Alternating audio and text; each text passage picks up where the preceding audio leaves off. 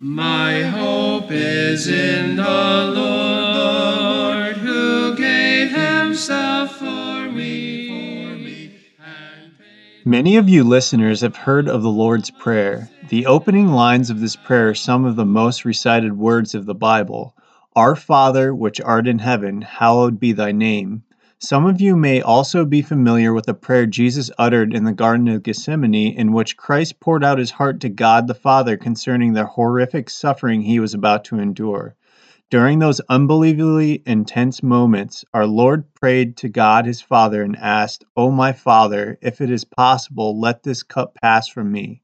The cup to which Jesus was referring involved Christ taking upon himself the full penalty of God's just wrath against every one of our sins. Though Jesus shrunk in horror and revulsion at the thought of taking upon himself the sins of the world, his prayer continued with the famous words, "Nevertheless, not as I will, but as you will." The Lord's Prayer and Christ's heart cry in the Garden of Gethsemane seem to be his two most cited prayers, but there is a longer and vitally significant supplication that Jesus offered in John chapter 17 that we will consider today. In our series on the messages that Jesus Christ himself preached, our Lord is having his final major conversation with his disciples before his betrayal, crucifixion, and death. This message started in the upper room where Jesus washed his disciples' feet, identified Judas as the betrayer, dismissed him, began the sacred ceremony we now call the Lord's Supper, and then began his final major teaching session with them before his arrest. In fact, much of this message was delivered while Jesus and his 11 loyal disciples were walking towards the Garden of Gethsemane. This message of Jesus, called the Upper Room Discourse, was one of Christ's longest recording sermons, consuming John chapters 13, 14, 15, 16, and 17. Just as many preachers to this day close their sermons with a final appeal to God for their listeners, so Jesus closed his final message before his crucifixion with a prayer for his followers as well. Interestingly, Christ did not limit the scope of his followers to those who walked with him during his earthly ministry, but even prayed for those of you who have become his followers even to this day. Pastor Jones has entitled this message, "Jesus Prays for His Own." I hope you'll listen, for if you are a true believer of Jesus, you can learn from this passage what Christ himself prayed for you. On holy ground, I guess we always are whenever we open your word, but in this particular passage, Lord, we just feel it more this morning as we're coming to it, because certainly this is the heart cry of our Savior for your glory, for His glory as He'll go to the cross, for His physical disciples that He was ministering to at that time, as well as, Lord, to us down through the ages. And Father, I pray that we will catch the heart of our Savior, and that you will help us, Lord, to draw near to you and to prioritize what He prioritizes, to let sink into our hearts and minds the reality of the truth of what Christ is praying about here. And so we ask for your glory and help in Jesus' name. Amen. Now, I just remind you of what's been going on in this whole message. Jesus was teaching these things in chapter 13. Be a servant. Remember God's sovereignty, even though Judas was going to betray them and him, obviously, most of all. And love your fellow Christians as Christ loves you. Chapter 14, he gives them the hope of having 4 great promises there. God's part, we can all be a part of God's work on earth that actually will accomplish greater things than Jesus was doing in his earthly ministry. The eternal presence of the Holy Spirit will be given to us. We have the peace of Christ as well. Chapter 15, we get 4 major relationships that Jesus is teaching us how to handle. Our relationship with Him, we need to abide in Him. Your relationship with your brother or sister, love them as Christ loved you. Lost world, understand that the lost world is going to tend to hate the believer because they hate Christ. And the Holy Spirit is there to help us and guide us and to make us witnesses for Christ. Then last week we looked at 3 major warnings on the issue of offenses. First one is the facing opposition when you feel like you're all alone. And many of us have been through that. Another thing that tends to push people away is when we are going through times of severe trial. And the disciples were about to do that. Remember, Jesus is very concerned for His loyal followers. These are godly people. And yet, He's concerned that they would be offended. And then human error is something that also can bring us great offense. Now, as you look in chapter 17, let me just kind of point out an overall flow of it. In the first 5 verses, okay, there is one word that shows up, or a form of that same word, that shows up 5 different times. That'll give you a hint as to what's going on in the first 5 verses. Does anybody see a word that keeps showing up? Glorify or glory. Good. And so that's why where Jesus is praying in the first 5 verses for God's glory, that is wrapped up in His glory as well as the Father's glory, because they both are God, obviously, including the Holy Spirit. Now, if you start with verse 6, you'll see a change. I have manifested thy name unto the men which thou gavest me out of the world. Who are the men that God gave Jesus out of the world? His disciples. And so from verse 6 right down to verse 19, okay, he's praying for his physical disciples. That's going to be our second area of prayer. And then the third one starts at verse 20. Notice what he says. Neither pray I for these alone, but for them also which shall believe on me through their word. Now, who would that involve? The church down through history, that involves you and I. And as only God could do, Jesus is actually seeing us and praying for all of us. So those are 3 different avenues of the prayer. The glory of God, his disciples that he was ministering at that point, and then believers down through the ages. And that's where we're going this morning. So I want you to notice, first of all, as Jesus prays for God's glory, that God is going to be glorified through something. All right, verse 1, these words spake Jesus and lifted up his eyes to heaven and said. So all that's happened from 13 to 16 is like his message, and this is almost like his closing prayer. But it's not just any closing prayer, it's a prayer for the church at large and for those specific things. He lifted up his eyes and said, Father, the hour is come. Glorify thy Son, that thy Son also may glorify thee. Okay, now he made a statement there, and we might have skipped over. Matter of fact, when I read it, I started to, but I thank the Lord I had it highlighted in the Bible I was reading. He says, Father, the hour is come. Does anybody remember what he means when he says the hour is come? What were you saying, Chuck? That, yes, it's going to be involved in his departure from this world. Good. And what's he still got to go through before that happens? His crucifixion. God is going to be glorified. Now, I want you to, and by the way, I will show you, let's see, maybe I didn't put it up here. Yes, I did. Okay, we're talking about his crucifixion. Here are all the references, and I used this years ago. By the way, I find that a very powerful painting of Jesus praying in the Garden of Gethsemane. He's almost there. They're walking during this prayer. Maybe they've stopped along the way, I don't know. But they're walking toward the Garden of Gethsemane when he's praying this. Okay, that's what's going on. Here are all the references in the book of John alone where Jesus is talking about the hour. And now this is not the only time he mentions an hour, John, but this is specifically when he's talking about what we would call his passion. And his passion is his suffering and his death. And so this is the last reference to it in John where Jesus says the hour is come. Okay, it's going to happen now. And he's talking then about his crucifixion. The hour is come. Then he says, glorify thy Son, that thy Son also may glorify thee.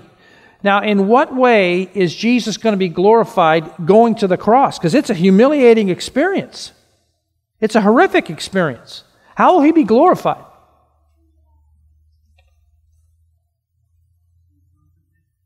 He is going to conquer death. His resurrection is going to prove. And so what Jesus is doing, and by the way, do we not praise him for his death on the cross ever since? What Jesus is doing is he's looking beyond the suffering. Can I say that for those of you that are going through suffering, and almost all of us at some level, right?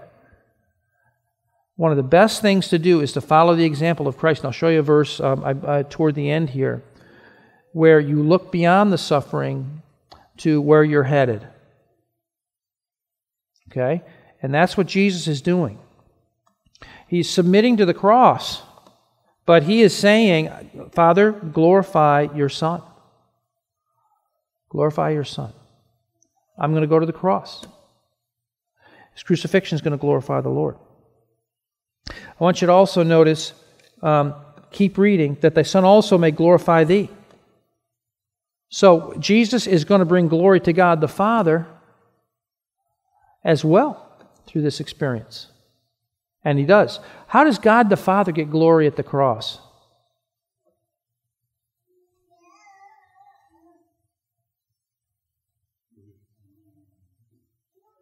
Say it again, Tony.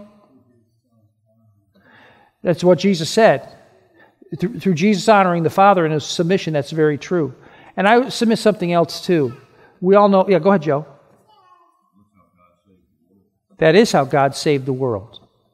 Yes, God the Father really destroyed Satan's power over man through the sacrifice of his Son. Thank God. God gets the glory. As Jesus is elevated, God the Father is elevated. That's exactly right. So he gets glory also at man's salvation. Notice, if you would, verse 2. As thou hast given him, Jesus now speaking of himself, power over all flesh, that he should give eternal life to as many as thou hast given him. And you can see again the members of the Trinity working together for salvation.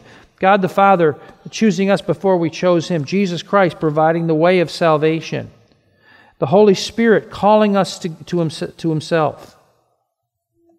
Verse 2, and this is life eternal, that they might know thee, the only true God, and Jesus Christ, whom thou hast sent. By the way, that is the gospel in a nutshell right there. You notice what he said life eternal is. It's not being a Baptist. It's not joining a church. It's not going through the baptismal tank. This is life eternal, that they might know thee. Jesus is talking about God the Father, that they might know you and Jesus Christ whom you've sent. It is a personal relationship with God that is eternal life. It is not anything else. Don't substitute anything else. In him was life, John will say in John chapter 1, and the life was the light of men. In 1 John chapter 5, verse 12, he that has the Son has life. He that does not have the Son of God does not have life. Do you have Christ as your personal Savior? Do you have a personal relationship with Jesus Christ? That's life eternal. We're glorified. God is glorified through Christ's crucifixion, through man's salvation. Thirdly, through Christ's earthly ministry. He says, I have glorified thee on earth. I have finished the work which thou gavest me to do. Boy, that's quite a statement, isn't it? Everything you gave me to do, I've done it. Boy, I wish I could say that at the end of my life. I've finished the work you gave me to do. God is glorified through Christ's earthly ministry and also now through Christ's ascension. He says in verse 5, and now, O Father, glorify thou me with thine own self, with the glory which I had with thee before the world was. That's going to happen at his ascension when he ascended back into heaven. And what a wonderful prayer this is, even just so far as he's praying for God to be glorified through the crucifixion, through the salvation of sinners. Even pointing out how he glorified him in his public ministry, and is looking forward, again, looking beyond the cross at this point, to heading back to heaven, having the glory that he had before he came to this earth. That brings us to verse 6 through 19, which is his prayer for his disciples, the 11 who are still loyal to him. And let's notice, first of all, Jesus' relationship with him, and of course God the Father's relationship with these men as well. Jesus says, I have manifested thy name unto the men which thou gavest me out of the world. Manifested means I've revealed openly. I've revealed your name, your character, Father, to the men that you gave me out of the world. Thine they were, and thou gavest them me, and they have kept thy word. They've been obedient. They've followed me. They've listened to what I've said. And now they have known that all things whatsoever thou hast given me are of thee. I've given unto them the words which thou gavest me, and they have received them, and have known surely that I came out from thee, and they have believed that thou didst send me. Can I say how revolutionary what the disciples had come to believe was in that day? There was the Old Testament scriptures had hinted at the Trinity, even from the very first chapter of the Bible, when God says, "Let us make man in our image, after our likeness." Let us make man. You find that similar statement in the Tower of Babel when it says the Lord comes down, and he makes a statement again in the plural in Genesis chapter 11. There's Psalm chapter 30. I think it's around verse 6, where in the proverb they say, "What is God's name? What is His Son's name?" If you can tell. But and of course, in the prophecies concerning the birth of the Messiah, unto us a child is born, unto us a son is given, the government will be upon his shoulder. His name shall be called Wonderful Counselor, the Mighty God, Everlasting Father, Prince of Peace. So there were these hints of a Trinity. The Scripture talked about the Spirit of God in Genesis chapter 1, verse 2. The Spirit of God moved upon the face of the waters. And yet, there was very little understanding of the Trinity in the Old Testament era. And so now the disciples have to come to believe, and it's been up and down, but they've come to believe that Jesus is in fact not only the Messiah, but He is the Son of God. And they believe that. And that really is what's wrapped up in their relationship with Him. They believe that thou didst send me. Verse 9. Excuse me. I pray for them. I pray not for the world, but for them which thou hast given me, for they are thine. And all mine are thine, and thine are mine, and I am glorified in them. Now you'll notice, it's rather interesting, is it not? I pray for them, I do not pray for the world. He's talking about the lost world, the world that's determined to reject Him. And he's saying, but I am praying for my own. And what a privilege it is that we have the Son of God interceding for us even today. So we see that Jesus is talking to the Father about His relationship with, the relationship of these disciples with Him. And now in verse 11, he brings up an obvious truth, and that is the disciples are headed toward a very difficult situation. Verse 11. And now I am no more in the world, but these are in the world, and I come to thee. That's a pretty scary thing. The disciples are going to be going on without the Lord. Jesus is going back to heaven. They're going to be really by themselves. And that brings us then to some specific needs that they have. Verse 12. I'm sorry, I'm in the middle of verse 11. Holy Father, keep through thine own name those whom thou hast given me, that they may be one, even as we are. Okay, what's the first thing that Jesus is praying? He sees this need for His disciples now. We're talking about the 11 loyal ones. What's the first thing that He mentions that they need? They're going to need God's protection for what specific issue? Very good, Judy. For unity. How many loyal disciples left? 11, right? 11 different personalities. Any chance that they might fray? Might come into contact with each other? You get 11 guys in a room? You heard about that, didn't you? These two guys who were Baptists that got stranded on a deserted island. And they founded First and Second Baptist Church on the island. Yeah, personalities.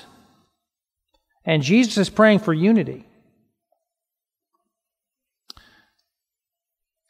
So He's asking God to guard their unity. That Judy's idea of protection is exactly right. Keep is the idea of protect. Protect them, that they may stay unified, that they won't fight against each other, that they won't let personality things come between them.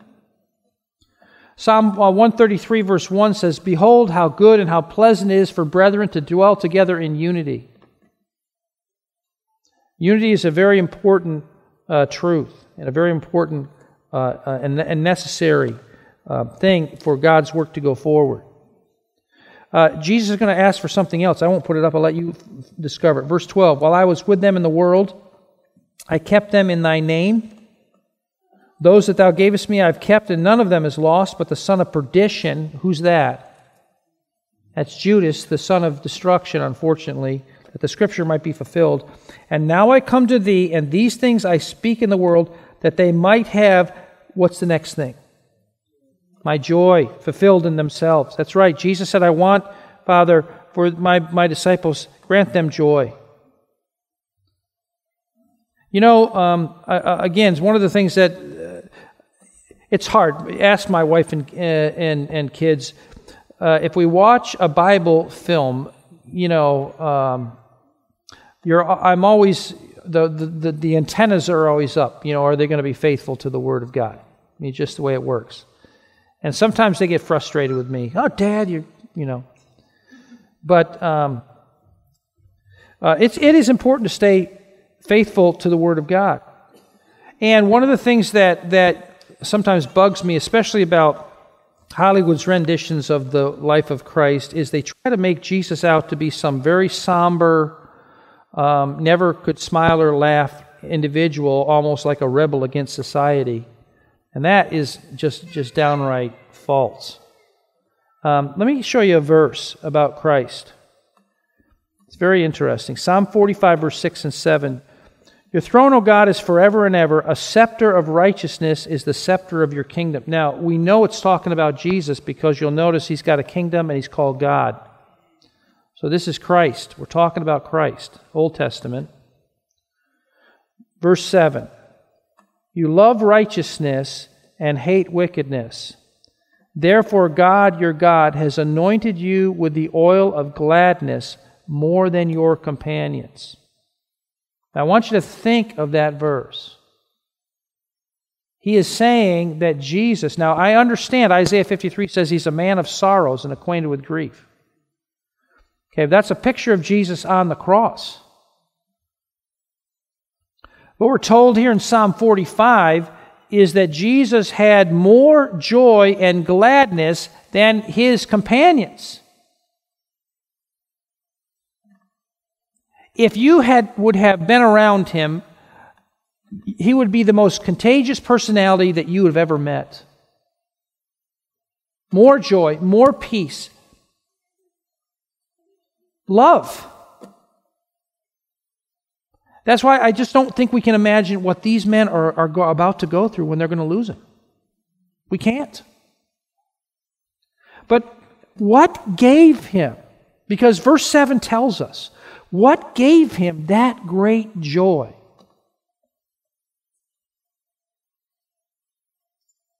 Do you see it?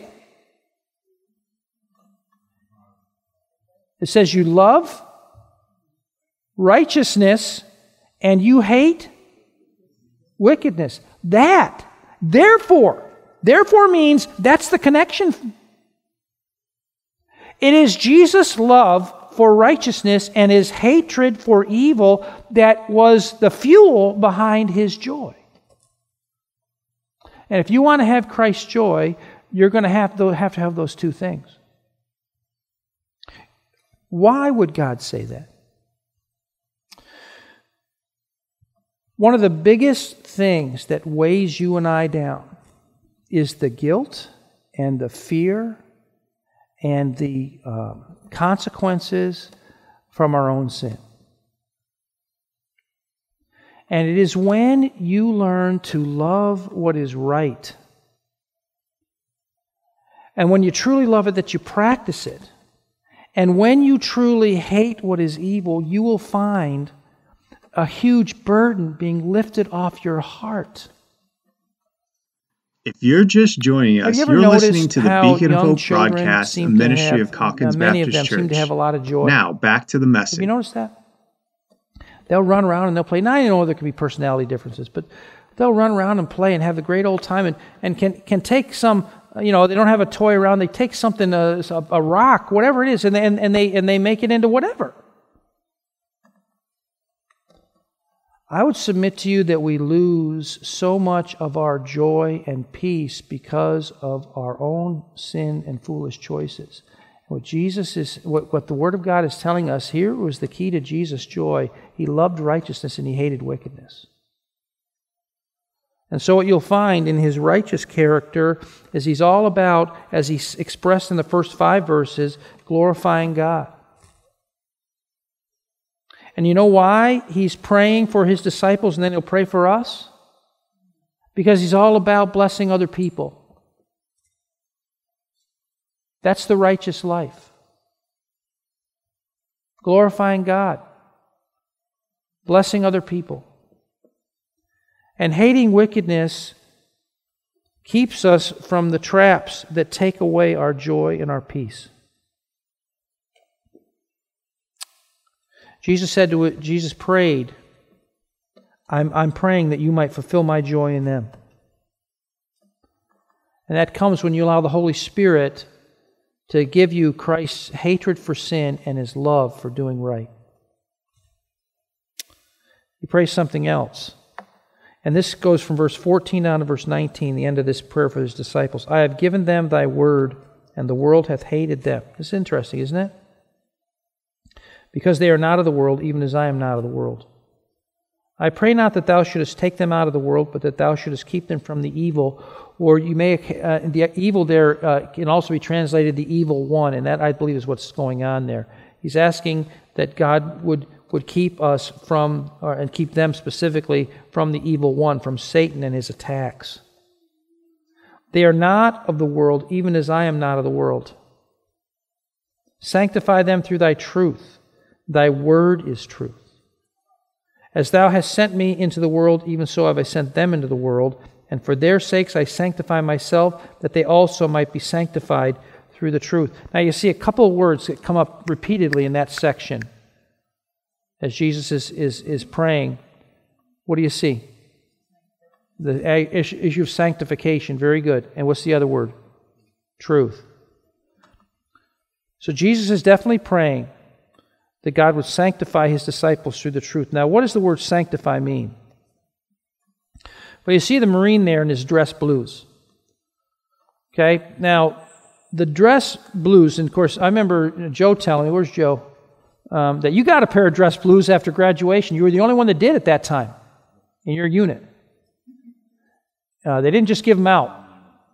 What's that? You were honor man of your platoon. Congratulations on that. But you know what's interesting about that is I don't think Joe would have taken his new set of dress blues and gone out and played tackle football in them.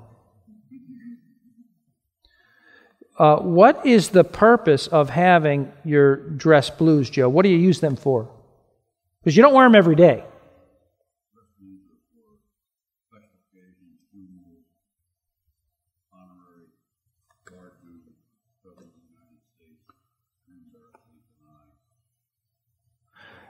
Right. The dress blues are for special, very special occasions. Again, like a funeral. If you're going to meet the president, if you're going to meet some general, something along, they're for very special occasions. They're set apart. You don't just use them for anything. That's what the word sanctify means. It means to be set apart for a special use, and that special use is the glory of God, just like our Savior. What Jesus is saying, although the world hates this about the Christian, He is saying, Father, I want you to set them apart and use them. Now, He mentioned, first of all, that the world has a natural hatred for the follower of Christ. Lots of scriptures you could look at that and show that, but that's true. It's because they hate Jesus. And I'm not saying that every lost person feels that way, but the general tenor of this world is not positive toward Christ, and so therefore, if you identify with Him, it's not positive toward you. And God sets us apart by our allegiance then to the truth. It is when we stand up for what is right. It is when we say, okay, I love righteousness enough that that I'm going to take this course of action. I'm going to witness to my friend or my neighbor, even though I'm not sure how it's going to go. It's hating evil. So when you're tempted to do something, and maybe you have friends or relatives that want you to comply, you say no. Because the bottom line is the wicked likes company. Here's some verses on this. This is Proverbs 11, verse 21. Though hand join in hand, the wicked shall not be unpunished, but the seed of the righteous shall be delivered. And so you'll find that although people like to be unified, almost like if enough of us are going to do our own thing, then certainly God's just going to have to bend to our way. That isn't the way it works with God. And the righteous know that. And when you hate wickedness and you won't go along with whatever the lifestyle is, whatever the lifestyle choice is, it's not a popular thing and it causes conflict. Here's Romans 1 and verse 28. Even as they did not like to retain God in their knowledge, God that gave them over to a debased mind to do the things which are not fitting. And he goes into a list, but I want you just to notice then verse 32, who knowing the judgment of God that those who practice such things are deserving of death, not only do the same, but approve of those who practice them. Wickedness, they want company. And when the Christian says no, I remember years ago, I was working on the back of the garbage truck, and I got off at a stop. It was a very hot summer day. I was just college age at the time. And the guy came out and he offered me a beer. He said, "You're hot, would you like a beer?" And I wasn't unkind at all. I don't know the guy. The first time I ever saw him, last time I ever saw him, as far as I know. I just said, "No, thank you." He was kind of angry about that. I said, "No, thank you, I don't drink." It's amazing how if you don't comply, sometimes people don't like that. But Jesus went on and he prayed for all of us. And so let's notice, what did he pray? And the first section, verse 20 to 23, I think it's going to be obvious to you what he prayed for. But let's notice it. Verse 20 to 23. What did Jesus pray for you and I? Neither pray I for these alone, but for them also which shall believe on me through their word, that they all may be one, as thou, Father, art in me, and I in thee, that they also may be one in us, that the world may believe that thou hast sent me. And the glory which thou gavest me I have given them, that they may be one, even as we are one. I in them, and thou in me, that they may be made perfect in one, that the world may know that thou hast sent me, and hast loved them as thou hast loved me. What did he pray for? He prayed for unity, that they may be one. Now I'm going to talk in just a few moments about what Christian unity is and what it is not. But can I say that Jesus made this his first priority when he's praying for the church down through the centuries? That's interesting, isn't it? Now, we're going to have to take some time to think about that. But what is the big deal about unity? Well, first of all, it reflects God's nature. Go back with me and look at verse 20 21 where we started this. That they may be one, as thou, Father, art in me, and I in thee. Jesus is saying, I want them to reflect our harmony between himself and God the Father. Wow. Now, he mentions something else. See if you can pick this one out. You'll find it in verse 23. I in them, and thou in me, that they may be made perfect in one, and that the world may know that thou hast sent me. So what is the second reason why Jesus is praying for unity among his people?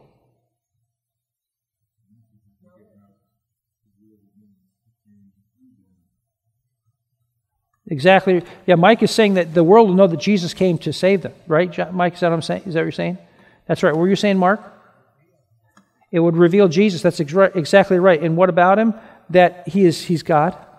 reveal His deity. Because He says that they may know that Thou hast sent me. If you realize that Jesus came from God, you know who He is. Jesus is saying that when Christians can live together and dwell together in unity and harmony, they are giving testimony of who I am. Now, I want you to think of the opposite of this.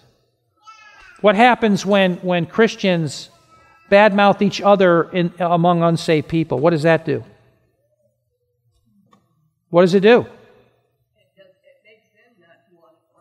Exactly. They say there's a bunch of hypocrites down there. Can I put it to you this way? We learned a rule growing up. Many of you probably learned the same thing as a family. Those of you who had a fairly large family. We had 5 kids. And it was like this. You can fight amongst each other when you're in your household, but when you go out in public, you are together. You don't undermine your brother or sister. You don't badmouth your brother or sister. Some of you had that rule growing up. That's a good rule for Christians too. It's one thing to talk about things you disagree with amongst each other. Now, I'm not talking about gossiping behind other people's back. I'm talking about directly to that person. But woe be to the person that is criticizing a fellow Christian out there in the community. That is just a wicked thing, and it needs to be repented of. It's evil. Because what you're doing is you're undermining Jesus Christ.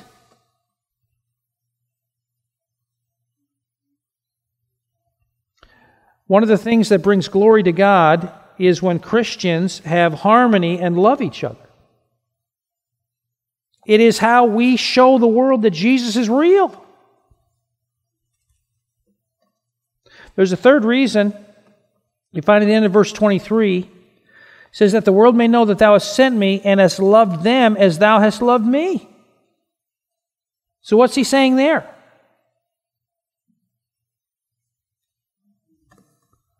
It's how we realize, how we demonstrate God's love for His people.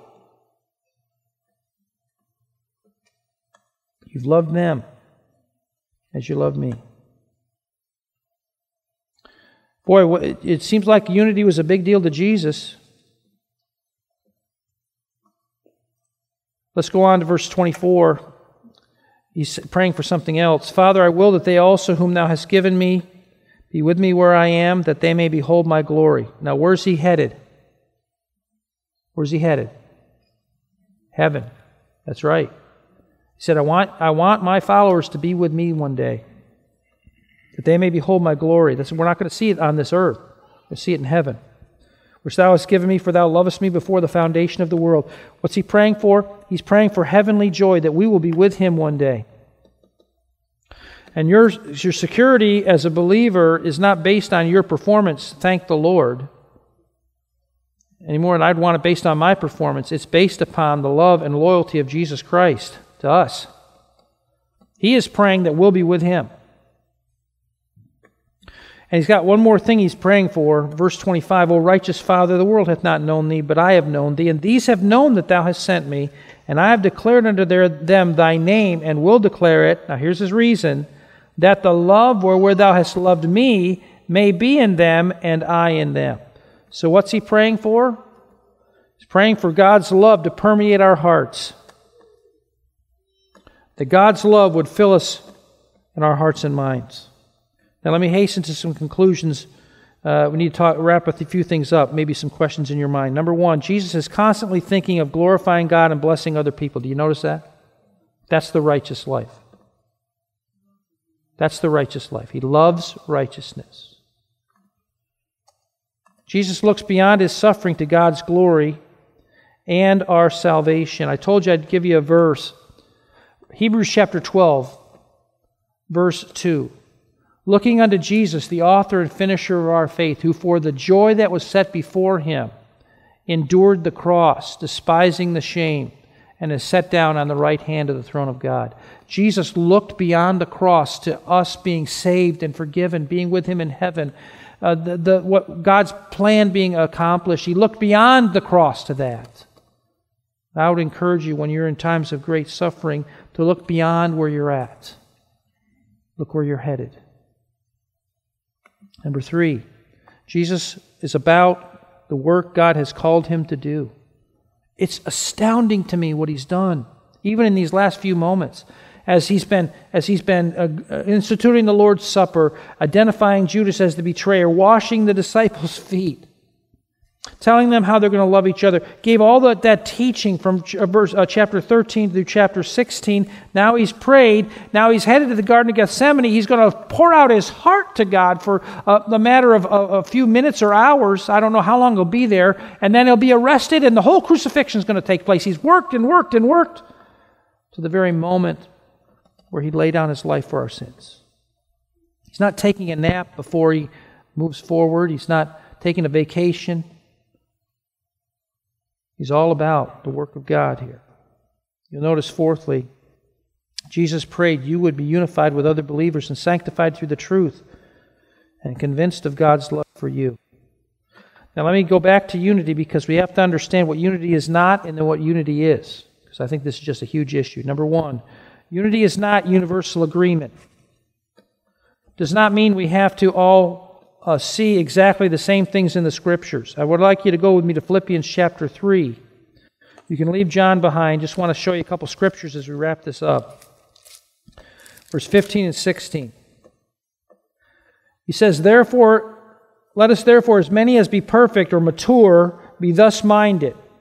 And if in anything ye be otherwise minded, God shall reveal even this unto you. Nevertheless, whereunto we have already attained, let us walk by the same rule, let us mind the same thing." There's going to be different maturity levels of the Christian family, even in a church. And by the way, I think that's a healthy thing. Sometimes people say, well, I came into a church and someone wasn't friendly. Can I just say, if everybody was mature and everybody was friendly, where's the outreach? If everybody was perfect and scrubbed clean, that's not what you want. You want a place where people can come to get help. And guess what? People that need help aren't perfect people. And guess what? Mature Christians aren't perfect people.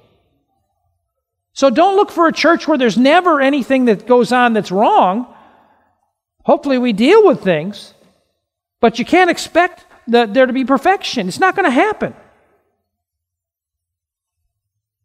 What's he saying?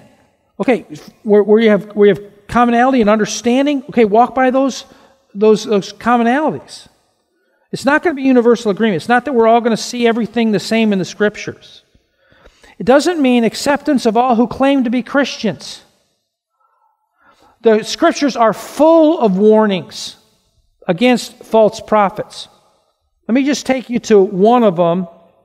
It's at the end of your Bible, all the way back to the second to last book. So you got Revelation, and then in front of Revelation is a tiny book of Jude. It's only one chapter.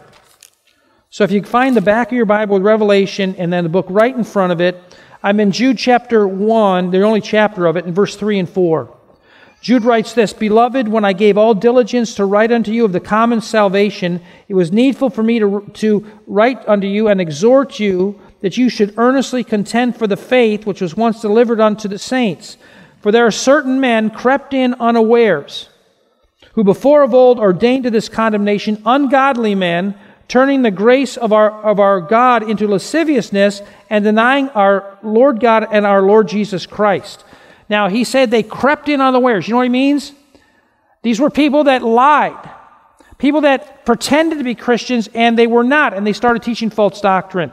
Remember how Jesus said in Matthew chapter 7, another reference I have up there, beware of wolves in sheep's clothing? False prophets. Christian unity is not anybody who claims to be a Christian, we have to agree with them, get along with them. There are false prophets that need to be identified and need to be cast out of the flock. So Christian unity is not that we all have to be robots and think exactly the same thing, but the basic doctrines better be there. And that's why in a church like ours, we have a doctrinal statement. We say, okay, it doesn't mean that everybody has to see everything the same way to be a Christian, but here's what we believe on some of the major issues that we're going to stand for. But you better have Jesus Christ right. You better have the fact that you're a sinner not deserving of heaven right. You better have the fact of the Trinity right. You better have certain basics that have to be there. And so we may disagree on mode of baptism, some other things, but the bottom line, and we'll have churches that are going to reflect that.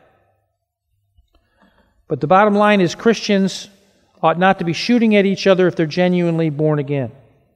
Let's talk about what Christian unity is. And I'm just going to give you one statement on it.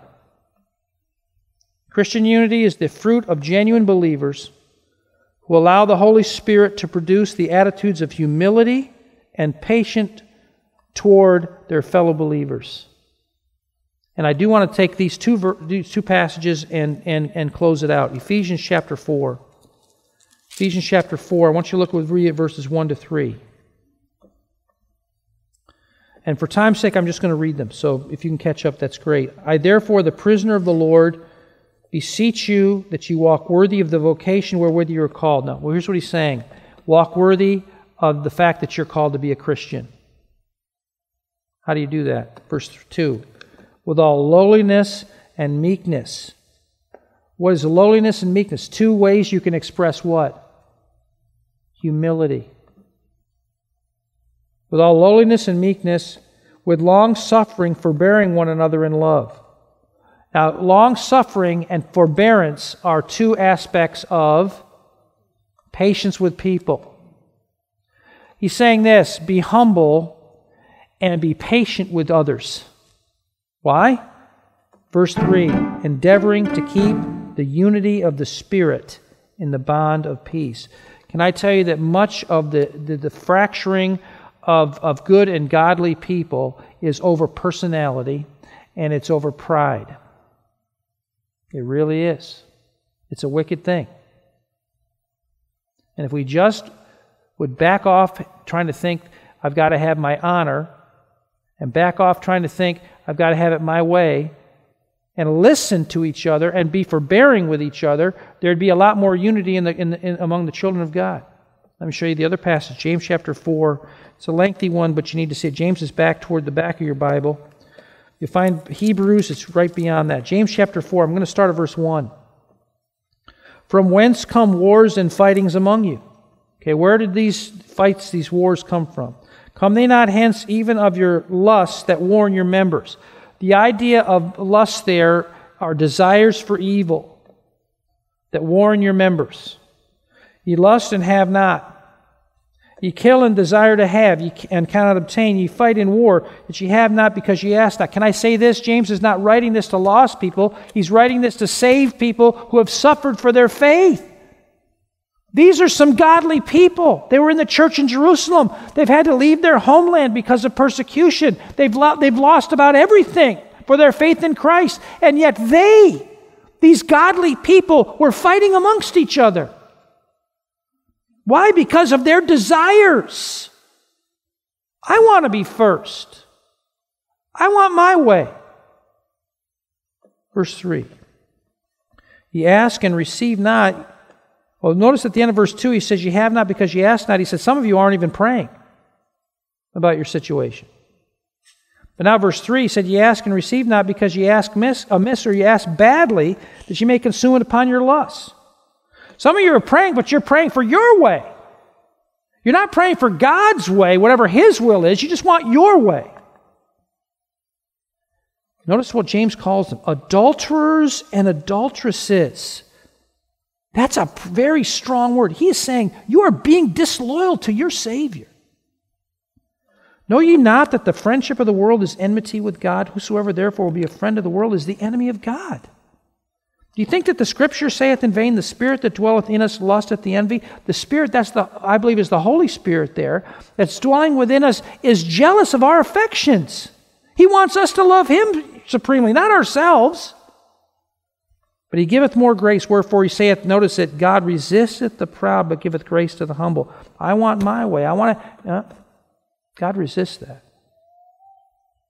Submit yourselves therefore to God, resist the devil, and he will flee from you. Draw nigh to God, and He will draw nigh to you. Cleanse your hands, ye sinners. Purify your hearts, ye double-minded. Be afflicted and mourn and weep. Let your laughter be turned to mourning and your joy to heaviness. Humble yourselves in the sight of the Lord, and He shall lift you up. Notice it. Speak not evil one of another, brethren. Wow, what an incredible prayer. Is it not amazing to consider that Jesus, while walking toward the Garden of Gethsemane, the place where He knew He would be betrayed by Judas and arrested by soldiers from His own nation, still found time to pray? On top of that, is it not marvelous to ponder that Jesus did not merely pray for the people he knew and loved in his lifetime, but for his future followers as well? Considering the fact that Jesus prayed for his future disciples leads us to an interesting question. Did Jesus pray for you? That is, have you become a follower of Jesus Christ? You may be asking yourself, how can I become Jesus' follower? That is one of the most important questions you can ever ask yourself, so please allow me a few moments to answer this one.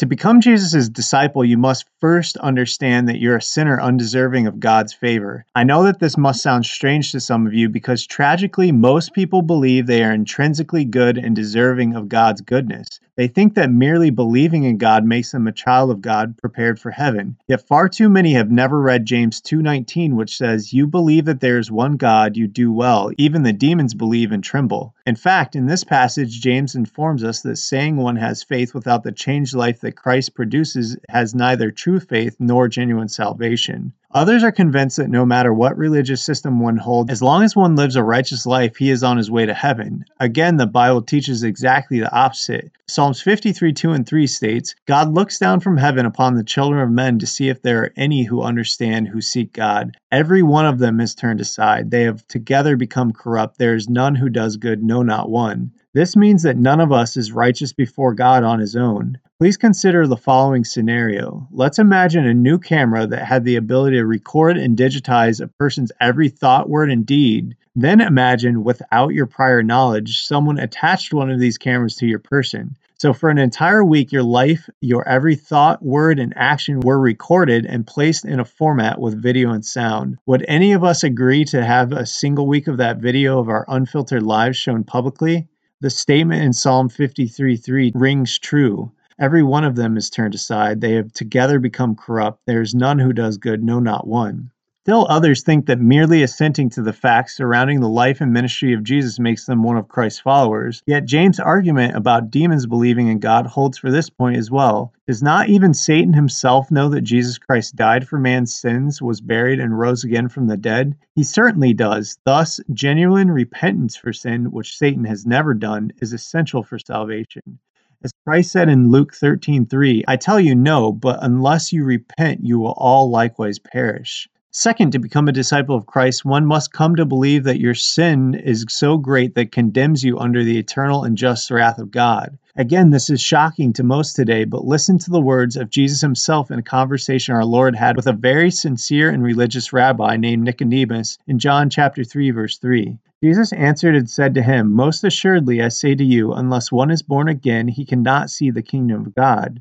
In John 3:36, the prophet John the Baptist clearly stated where those who will not enter God's kingdom are doomed to go. He who believes in the Son has everlasting life, and he who does not believe the Son shall not see life, but the wrath of God abides on him.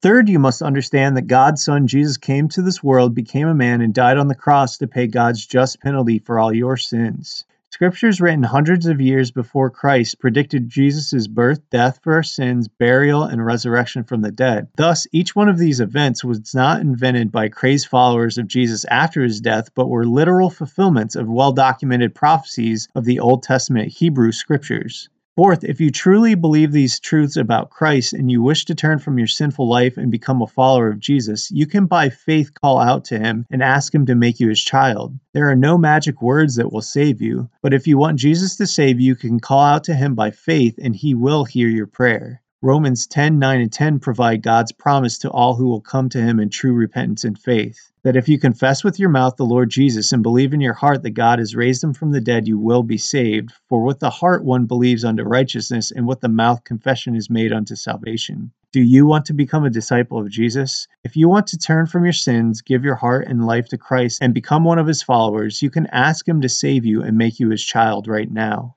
As we leave you today, we pray that this broadcast has been a beacon of hope in your life to point you to the light of the world, Jesus Christ.